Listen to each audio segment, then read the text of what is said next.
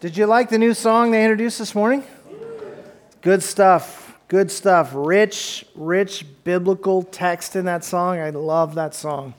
So thanks to the worship team for leading us.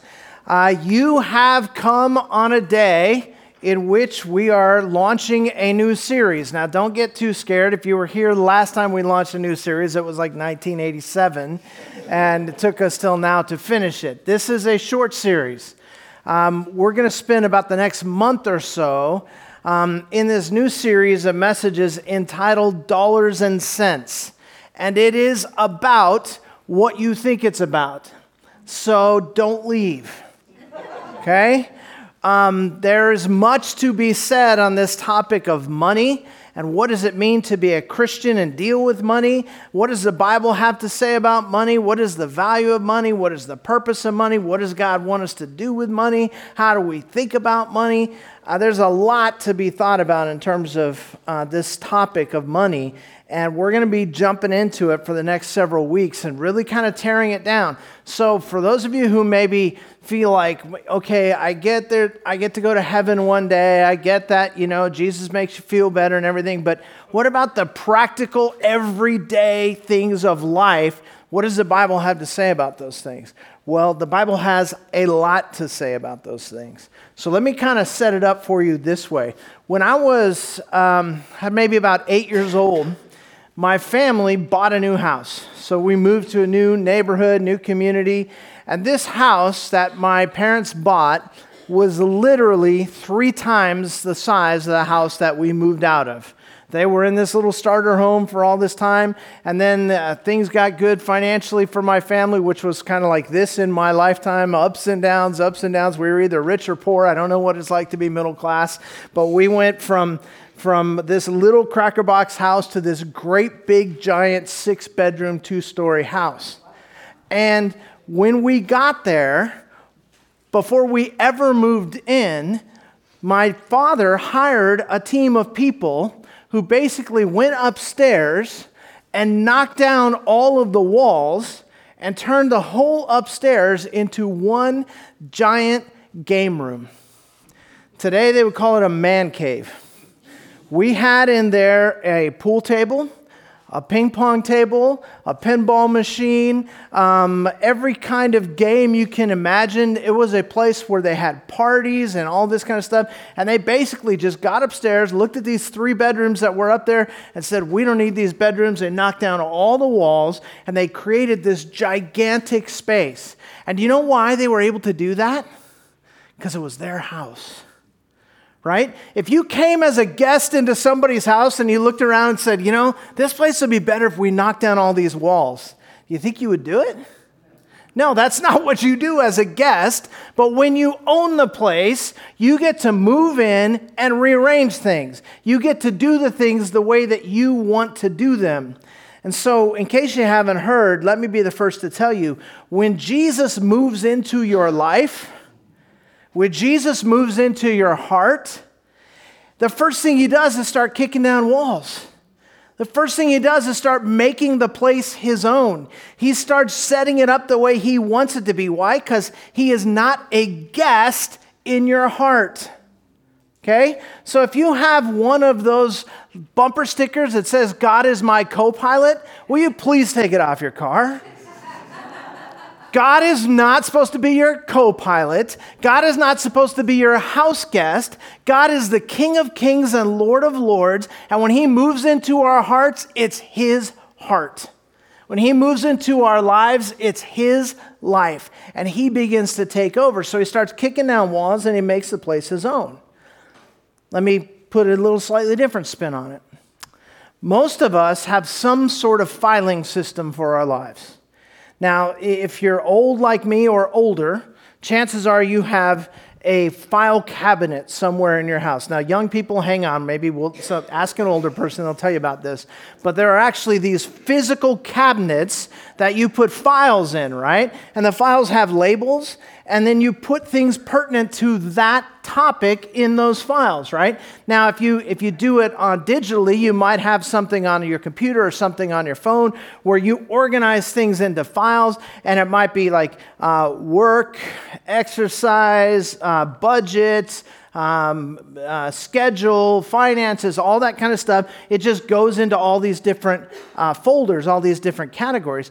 When Jesus gets into your life, now I'm not talking about I started visiting a church and I've been thinking about this Jesus thing. I'm talking about when I surrender my life to the lordship of Jesus Christ, when he becomes my king, then what he does is he says, hey, guess what? I don't want all those files.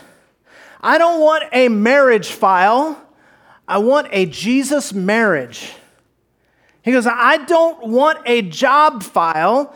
I want a Jesus job.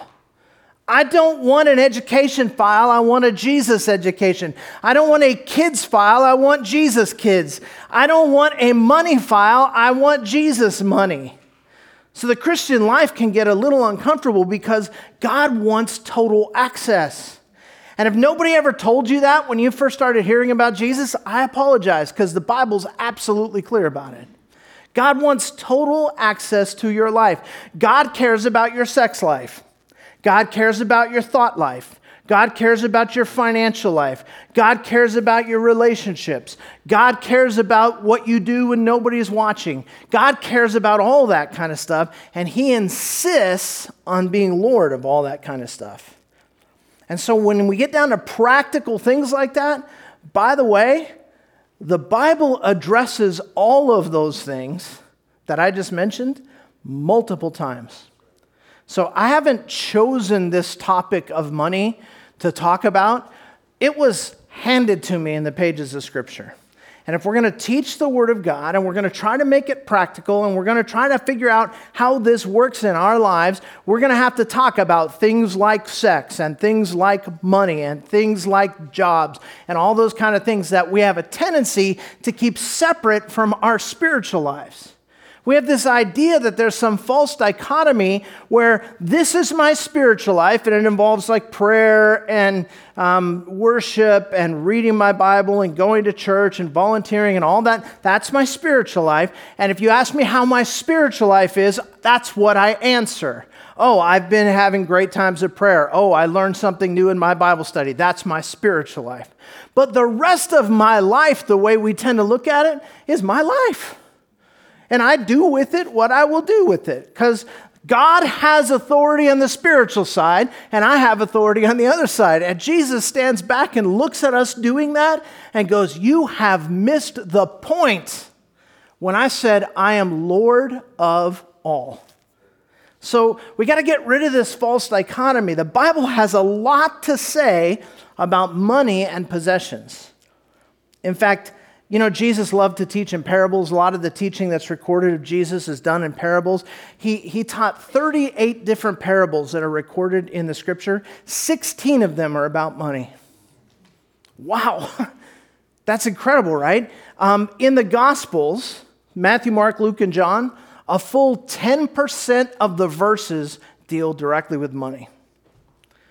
The Bible gives us about 500 verses on prayer, beginning to end. The Bible gives us fewer verses than that on faith, but it gives us 2,300 plus verses on money. So this is not a secondary issue to God. This is part and parcel of Jesus being Lord of our lives. So why does he give us all of that discussion of money in Scripture? It's because money is a universal concern. Don't get confused. Don't start thinking, well, the Bible actually speaks more about money than it does about salvation. That must mean money is more important than salvation. No, you missed the point. It's not about which of these topics is most important. He's talking to us about money because he wants to be Lord of all, and he knows that money is this universal thing that everybody in every culture in some way has to deal with. And so if he can get to our hearts, then he can talk to us about our money. So he talks to us a lot about money. God knows that we can't afford to be left alone when it comes to this subject. Now, before I go further, just try to do this week. I want to address the big elephant in the room. A whole lot of us get an uneasy feeling when the church starts talking about money. It's just a fact. We might as well talk about it. We might as well admit it. A whole lot of us have an uneasy feeling when the church starts talking about money. For some of us, that's because we know that the Lord is trying to deal with us in this area and we don't want him to have access to that part of our lives. But I think for a lot of us, it's not that. I think that for a lot of us, we're uncomfortable with this because there's a perception that so many churches and so many Christian leaders have been untrustworthy when it comes to the topic of money. That's it. There's this track record. We've seen and heard and read about televangelists who have private jets. And we've seen on late night television the guy that says, if you send me $100, I'll send you an anointed prayer cloth that will heal your cancer. And we've seen the abuses that often take place in the name of Jesus on this issue of money. And so when we hear that the church wants to talk about finances, we grab a shield and we put it up and we go, I'm on the defensive now because somebody is trying to get into my wallet. There have been scandals that have to do with money in the church. There have been countless occasions where greed instead of the love of Christ has compelled the church to do what it was doing. There's been false teaching on this topic of what is money about and what is wealth about and what is God's plan for our lives regarding wealth. And guys standing there in a nice suit and tie with a Bible in their hands teaching us things that the Bible does not teach on the topic. And as a result, a whole lot of people have been left disillusioned, frustrated, and defensive when it comes to this issue. So with that in mind, I want to start this Dollars and Cents series by saying two things very, very clearly. First, on behalf of those preachers and churches that have not handled the money conversation well, I apologize. If you are scarred, you come from a background where you have seen abuses in this area, there's nothing that I can do to justify it. There's nothing I can do to explain it. What I can say is that we are all human beings, and human beings often deal with greed, which we're going to get to in a few minutes, and that a lot of times greed overcomes what people are trying to do for the Lord, and I apologize if that has happened to you. And I apologize for the fact that as Christians, you sometimes have to defend Christianity because of the reputation that it's been given on this issue of money. Where churches have failed to handle this topic well, I am genuinely sorry. And it's one of the reasons I'm preaching this, because I want to make sure that we do handle it well. I want to make sure that we do handle it biblically, so that moving on, you won't be stuck with the residue of that bad teaching. Second thing, and I really want you to hear me on this, the purpose of this series on money is not to get something from you. It is to do something for you.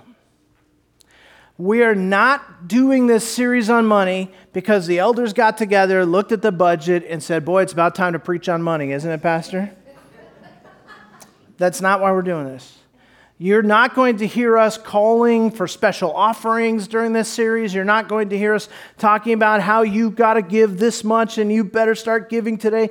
You're not going to hear any of that kind of stuff because this series is not about what somehow we can get from you. It's about doing something for you, because every single one of us has to deal with finances, and every single one of us could take God's word, apply it in our lives, and do better with the way we're handling our finances. So you have my word. I'm not going to try to confuse you on this. I'm not going to try to coerce you on this. I'm not going to try to manipulate you into giving more money to the church. What you give or don't give to the church is completely between you and Jesus, and the Bible has enough to tell you about it that you don't need me beating you over the head to do that. And we have a pretty good track record around here of not overemphasizing giving. If anything, we've underemphasized it to your detriment. So you can relax, okay? Put your guard down. Don't worry that somehow somebody's trying to get in your pocket. This is not about getting anything from you. This is about doing something for you. The reason I'm preaching this series is because God knows we all need some guidance in this area. And He's given us so much guidance in Scripture. And remember, your financial life is not separate from your spiritual life. So that's the big principle number one. You have to get straight in your heart if you're going to understand any of the rest of the teaching that is going to come in this series. And by the way, let me just tell you now, this is not a preachy series. This is a teachy series. We're going to be digging in and going, okay, what are the principles we can learn? What does that look like in our lives? And so it's not going to be a whole lot of hooting and hollering and entertainment type stuff going on. It's not going to be a preachy series. It's going to be a teachy series. But in this teachy series, what you need to know first and foremost is that your financial life and your spiritual life are not two separate things. And my job over the next few weeks is going to be to try to come up with as many ways as I can to say that over and over and over and over again until we get it in our hearts that our financial lives and our spiritual lives are not two separate things. The way I deal with money is inextricably linked to the way I deal with God. The two just simply can't be separated. That's why we're here to have this conversation about money for you. So, what we're going to do over the next month or so is to take a look at this topic of the spiritual aspect of money from as many different angles as we can and try to, by going all the way around it, get a great picture. Have you seen how they do this with the new types of cameras they have? They do this in sporting events where there's actually a camera that moves around the play, and you see it in video games, right? You get to see every aspect from every angle and every side. That's what we're trying to do in just a few short weeks, okay? So sharpen your pencils, get ready, because here we go. Matthew chapter 6. We're going to begin in Matthew chapter 6, which is the Sermon on the Mount. And if you don't know what the Sermon on the Mount is, it's this gathering where Jesus got a bunch of people together. This is the longest sermon Jesus preaches in the Scripture, in my opinion, and I think it's correct because, it's my opinion. In my opinion, it's the greatest sermon ever preached. And we pick it up in chapter 6. The Sermon on the Mount is Matthew 5, 6, and 7. And we pick it up in chapter 6, verse 19 for our purposes today. Listen to what Jesus says. Do not store up for yourselves treasures on earth where moth and rust destroy and where thieves break in and steal. But store up for yourselves treasures in heaven where neither moth nor rust destroys and where thieves do not break in or steal. For where your treasure is, there your heart will be also. The eye is the lamp of the body. So then if your eye is clear, your whole body will be full of light. But if your eye is bad, your whole body will be full of darkness. If then the light that is in you is darkness, how great is the darkness? No one can serve two masters. For either he will hate the one and love the other, or he will be devoted to one and despise the other. You cannot serve God and wealth. Let me describe the setting for you. We're on a hillside. Jesus, early in his ministry, is just starting to sort of make a name for himself. He's starting to be known in the region, and people are starting to hear about this amazing rabbi who preaches powerfully and does miracles.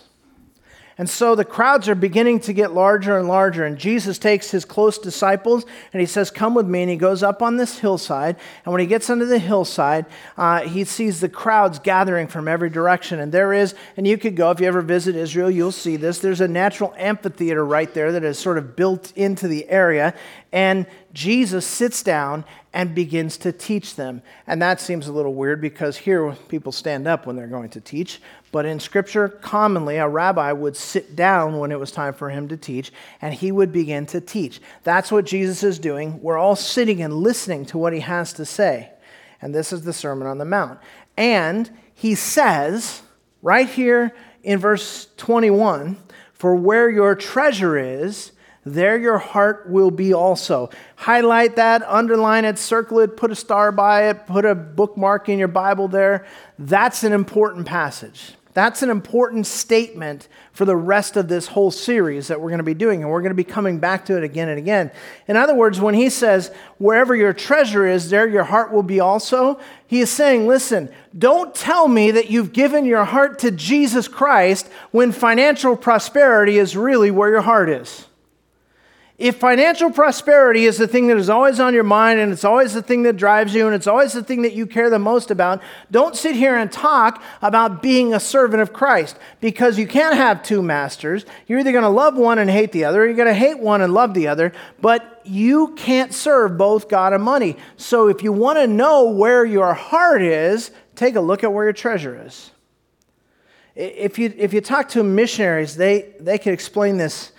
If you're a missionary to unreached people groups, your training is to go in, learn the language, learn the customs, build relationships, and when you have enough of the language and a strong enough relationship, you begin to share the gospel. And when you share the gospel and people come to know Jesus, then you begin discipling those people in the little tribe that you're dealing with, and you begin to disciple them until there are some who are raised up, who are ready to be leaders in the church, and when they are ready to be leaders in the church, then you go ahead and move on to the next unreached people group. But if you're a good missionary, you always come back to check on them, right? Just like Paul did in the book of Acts. You always come back to check on them. And if you talk to missionaries who have experience in this, they will all tell you the same thing.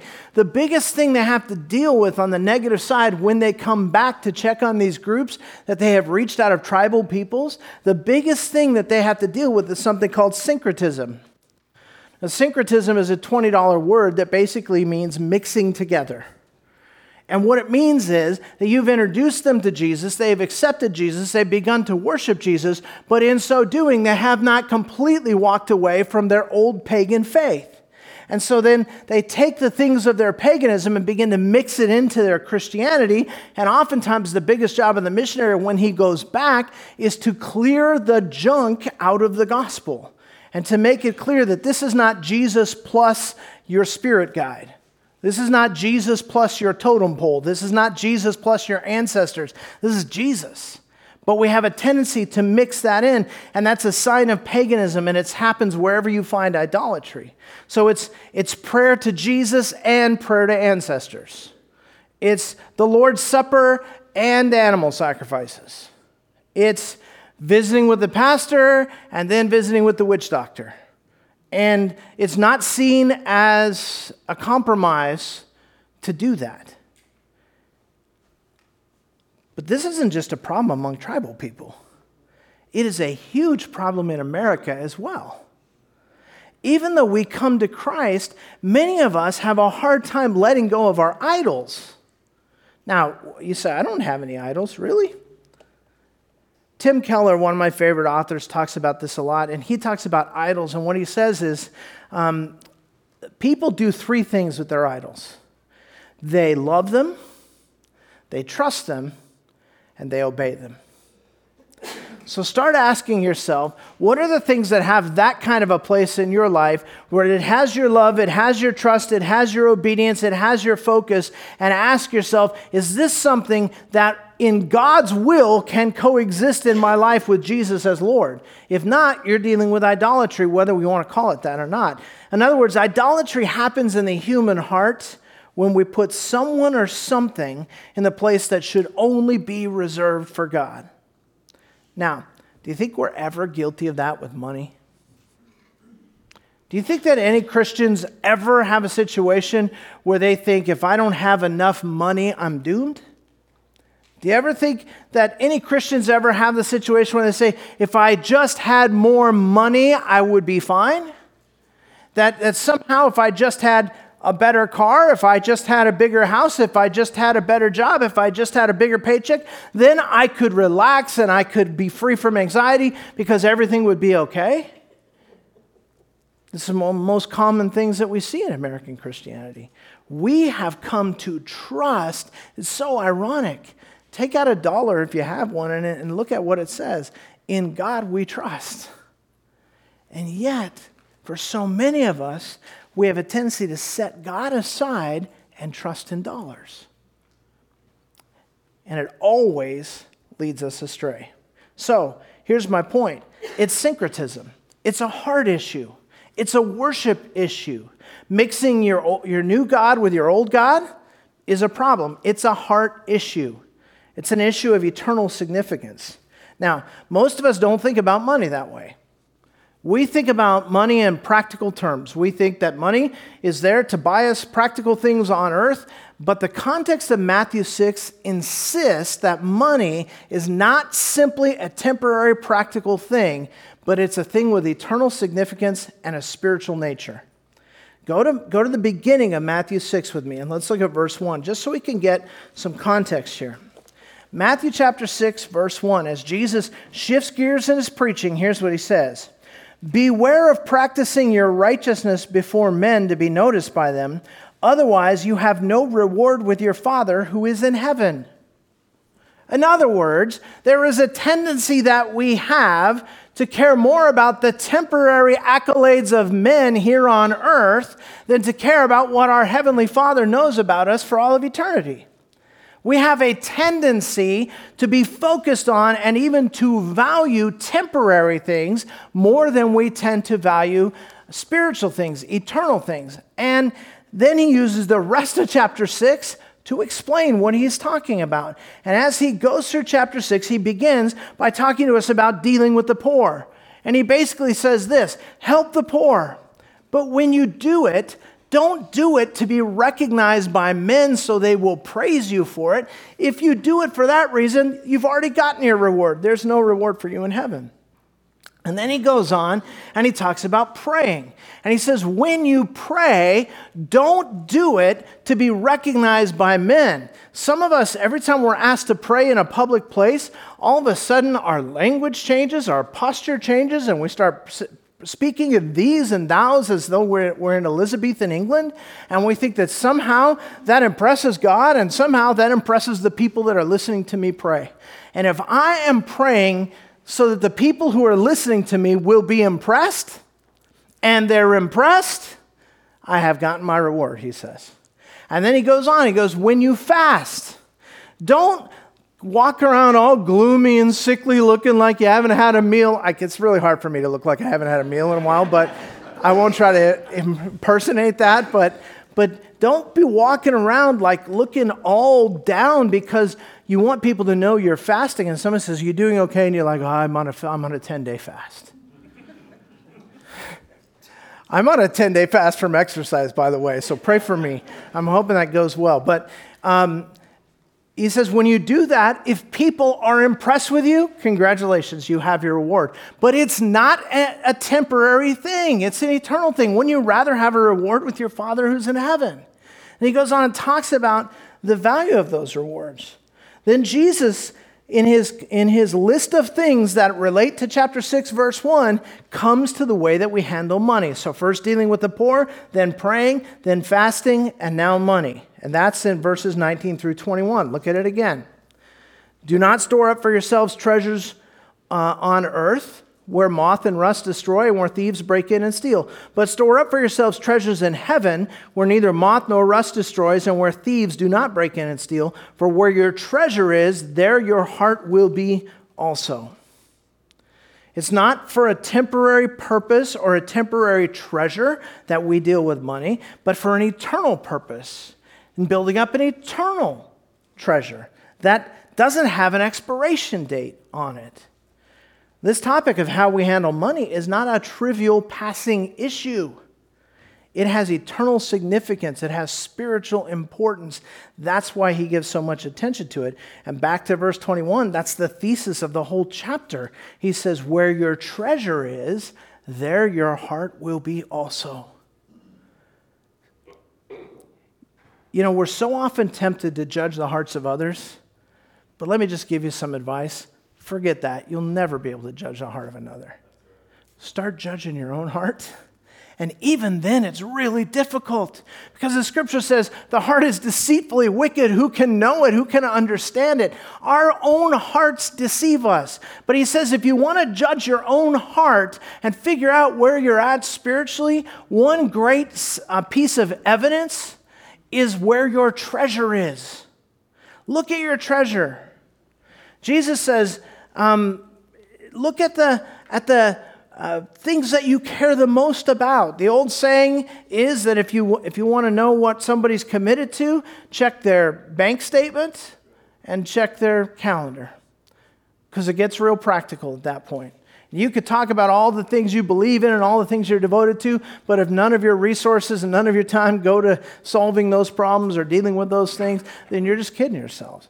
He says, check your treasure, and that'll tell you where your heart is. So Jesus says, if you don't know how you're doing spiritually, if you want to know the condition of your heart, ask yourself where your treasure is. What do you value the most? What do you long for? What is it that it takes to make you feel content?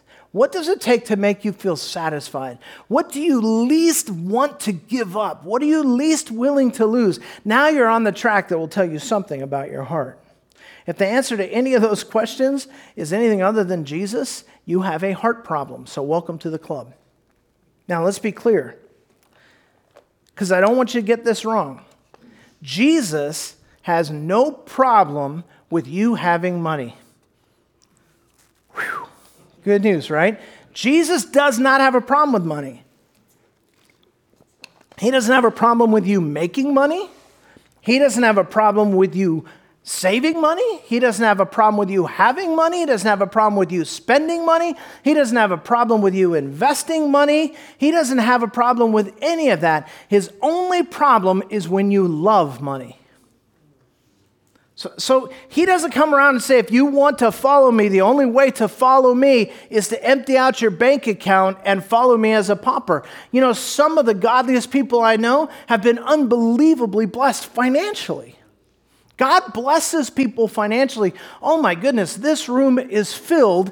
Everybody in this room is in the top 1% of the richest people in all of human history. So let's not think for a second that it's just those really rich people over there that have a problem with money. God looks at us and says, money is a tool. I want you to have money to use it for a certain purpose. He doesn't have a problem with money, but he has a problem when we love money, when it becomes a heart issue, when it's idolatrous. In fact, 1 Timothy chapter 6, verse 10 famously says, for the love of money is a root of all sorts of evil. Right? The love of money. It doesn't say money is evil. It doesn't say money is a root of evil. It says the love of money is a root, one of the roots of all kinds of evil in this world. And you don't have to think for very long to know that that's absolutely true. The things that human beings have done to one another in order to get more money in the history of this world are just mind-boggling. The love of money is a root of all sorts of evil. It's a heart thing. That's what he's saying. And God's trying to protect us from the disaster that comes when we give our heart to money.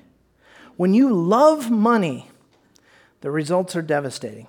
In fact, that same verse in 1 Timothy 6, it ends with these words, and some, by longing for it, have wandered away from the faith and pierced themselves with many griefs. So this love of money leads us away from God, because you cannot serve two what? Masters. So if we're going after money and money is mastering us, then we cannot be going after God at the same time. So we are by definition getting more and more distant in our relationship with God as we try to make money more central in our lives. And as a result, everything crumbles and falls apart. The results are always, always, always devastating. See, God says that money is a tool to help us accomplish what he wants to accomplish in and through our lives.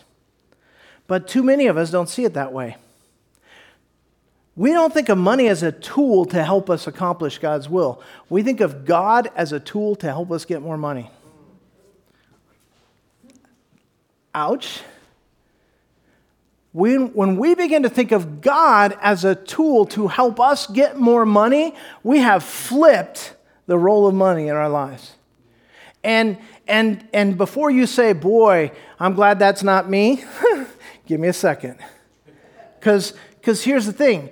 How many times have we prayed for God to give us more money? I mean, how many times in your life have you prayed for God to give you more money? Lord, the tuition is due next week. God, please somehow give us the money, right? How many times have you prayed, Lord, the car's broken down and we didn't budget for it. Lord, please somehow give us the money. And by the way, Scripture tells you to pray that way. No problem. But how many times do you pray that way? Lord, I bet on the Raiders and took the points. God goes, if you bet on the Raiders, I'm not talking to you. Please, God, give me some money. How many times are those our prayers? But how often do you look at your paycheck that you earned with your hard work and your expertise? How many times do you look at your paycheck and pray, Lord, direct me what you would want to do with this money that is about your kingdom and your glory? And just ask yourself, compare the number of times you prayed, Lord, show me how to use what money I have for your glory, compared to the amount of times you prayed, Lord, somehow, some way, give me some more money. And you begin to realize that this is a problem for most of us, maybe for all of us. See, God's calling for a heart adjustment here, to the point where what we care about most in every area of life is His glory and His kingdom. And by the way, when that's true of us, He promises to take care of the rest. Same chapter, same sermon, right? Just skip down a few verses. Matthew chapter 6, verse 31. Same context. Here's what Jesus says. Do not worry then, saying, what will we eat, or what will we drink, or what will we wear for clothing? For the Gentiles eagerly seek all these things, for your heavenly Father knows that you need all these things. But seek first His kingdom and His righteousness, and all these things will be added to you. See, we flipped it upside down. We think that we have to seek first how to make sure the rent gets paid, how to make sure the bills are covered, how to make sure we have all that we need, how to make sure we're able to take care of our kids, how we're able to save for college, how we're able to take a vacation every summer, how we're able to buy a new car. All those things, we think we're supposed to seek after those things, and we get all that stuff figured out, and we're finally just completely exhausted from all of the effort and the worry and the anxiety and the fear and the doubt that is surrounded with that kind of thinking. And then we take whatever level of energy we might have left, and we use it to worship God. And God says you've got it completely backwards. If you would seek me first, if you would seek my kingdom first, if you would seek my righteousness first, in all these practical areas of your life, believe me, God says, I will take care of every need you have. You don't have to worry about those things. God's got that covered. If we can get this principle straight in our heads, we'll never be able to trust. If we don't get this principle straight in our heads, we will never be able to trust God with money. We've got to get it straight.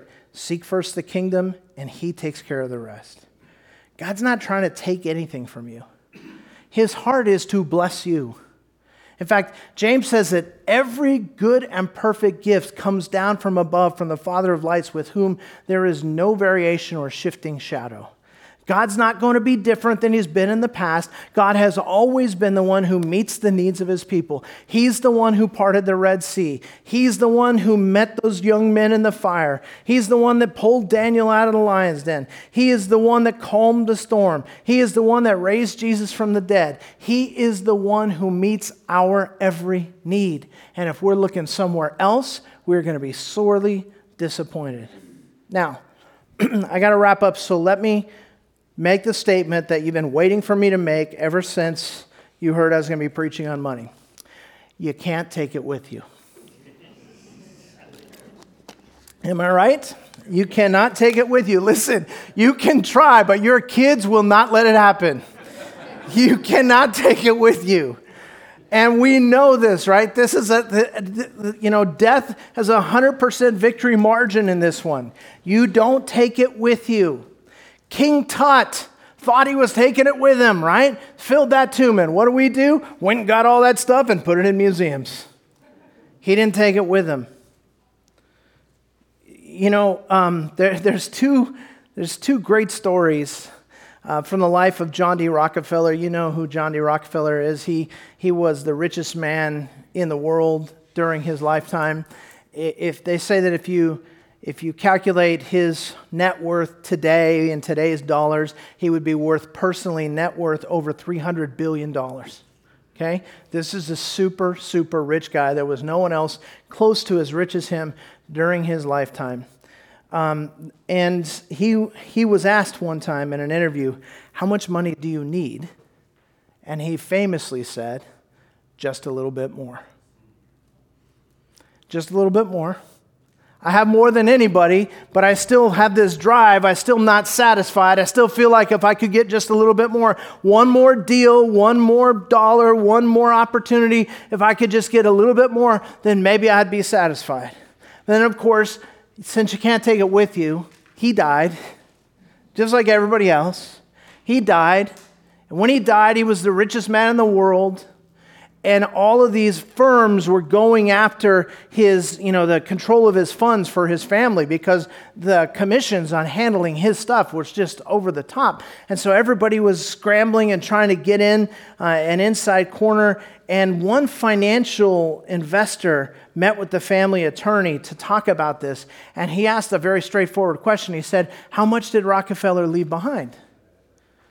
And the guy just looked at him with a very puzzled look. And he said, all of it. All of it. Same as the rest of us. You are not going to take it with you.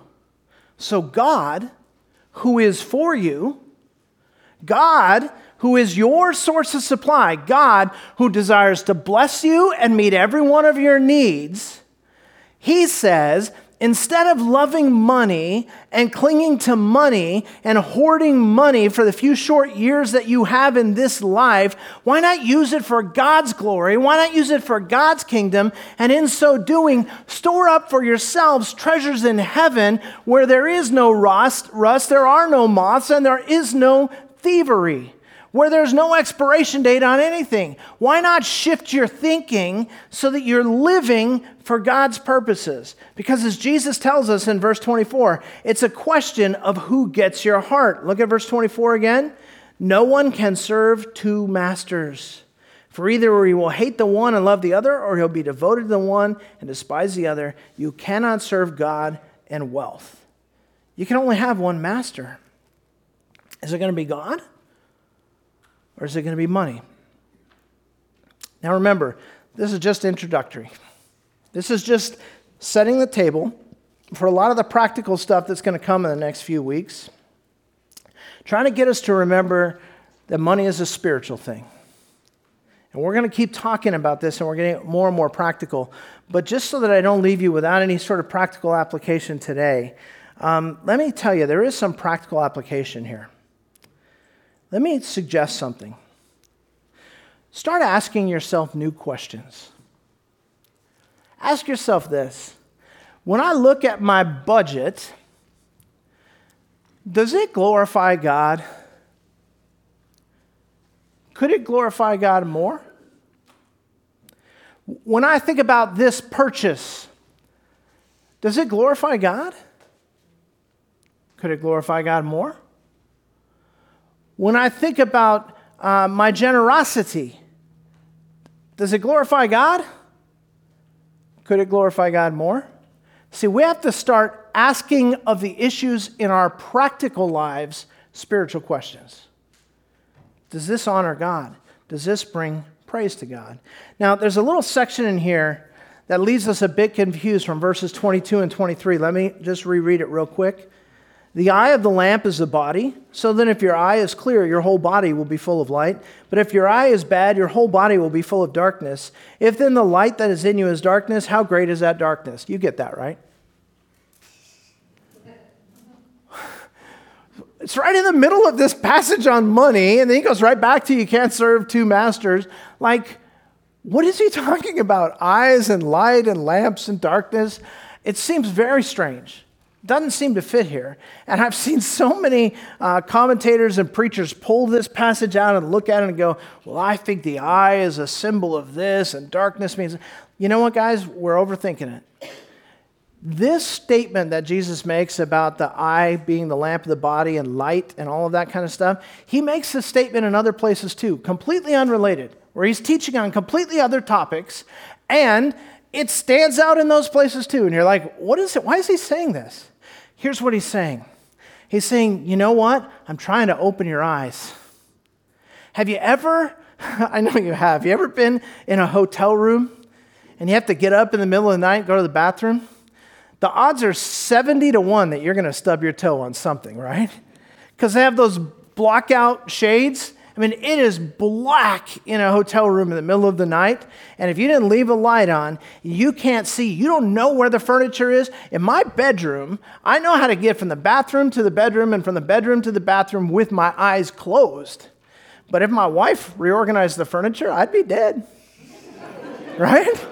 You have to have some light to know where you're going, and if you don't have light, you are going to misunderstand what you're seeing. And that's what he's saying. He's saying, listen, I'm trying to open your eyes here. You better pay attention because I'm trying to give you some light on a topic that is absolutely essential. Listen, we all have a problem with greed. I'll just wait for the amens. I'm sure they're coming, right? We all have a problem with greed. Like me, I want amens, right? But most of us never think about our problem with greed. We never even notice it in ourselves. We want stuff, but that seems normal to us. I just had the joy of helping to pay for a wedding for my daughter, right? And here's what I've learned after marrying off 2 daughters. Weddings can be really expensive. I mean, really expensive. Right? There's a lot of dads out here going, yep, that boat I was going to get is gone. So weddings can be really, really expensive. And you go, well, I got to have this dress. Well, that dress is $10,000. Well, we have to have this venue. Well, you can't get it for less than $5,000. And we have to have this caterer, and there's got to be steak and there's got to be salmon because, no good wedding doesn't have steak and salmon, right? You have to, and it just starts building up. While you're in the process of planning that wedding, you don't feel all greedy about it. You're just going, I'm making decisions. I've got stuff to do. I want some of that. I really kind of want that. I really want. And it's the same thing if you ever go shopping for a car.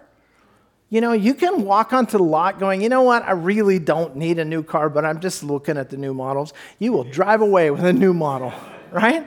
Because you get in that car and it's so much more comfortable and so much quieter and you love where the windows are and it has a backup camera and all of this stuff. And you're like, how'd I ever live without this? You don't feel greedy, but you're greedy and you don't realize it. And so Jesus is saying, I'm opening your eyes here. I'm showing you greed is a problem. We all get caught up in it. In fact, in this same teaching, in Luke's recording of the Sermon on the Mount, in the same teaching, Luke gives like a synopsis of it. And in Luke's account, Jesus says these words, watch out for greed. Watch out for greed, because it'll hide. You don't know what's there. Money pretends it's here to serve us, but it's actually trying to master us. And you can only serve one master. Now let me bring this home to a group of people who, to one degree or another, have an issue with the love for money. Here's what you need to understand. Jesus is enough for you. Jesus is enough for you. Jesus is enough for you. Jesus is enough for you. Jesus is enough for all y'all. Jesus is enough. His forgiveness is enough. The cross is enough. The Holy Spirit is enough. Eternal life is enough. Abundant life is enough. Jesus is enough for you. And when you get that in your heart, it will change the way you think about money and material things for the rest of your life. Jesus is enough for you. Let's stand and pray together. Heavenly Father, today we want to say thank you for being enough. We want to confess that sometimes we tend to think you're not enough. And even though we could get the answer right on a quiz if we were asked if you were enough, sometimes we live as though you're not. So God, forgive us, cleanse us, set us free. For any of us who are still under the grip of money and the idol is making us serve it, God, I pray that you would help us to trust enough in you that we could be set free from servitude to an idol and instead be walking with the living God. God, help us to find our hope in you. Help us to find our joy in you. Help us to find our peace in you. Help us, God, to find our satisfaction in you. Thank you that you are enough. In Jesus' name, amen.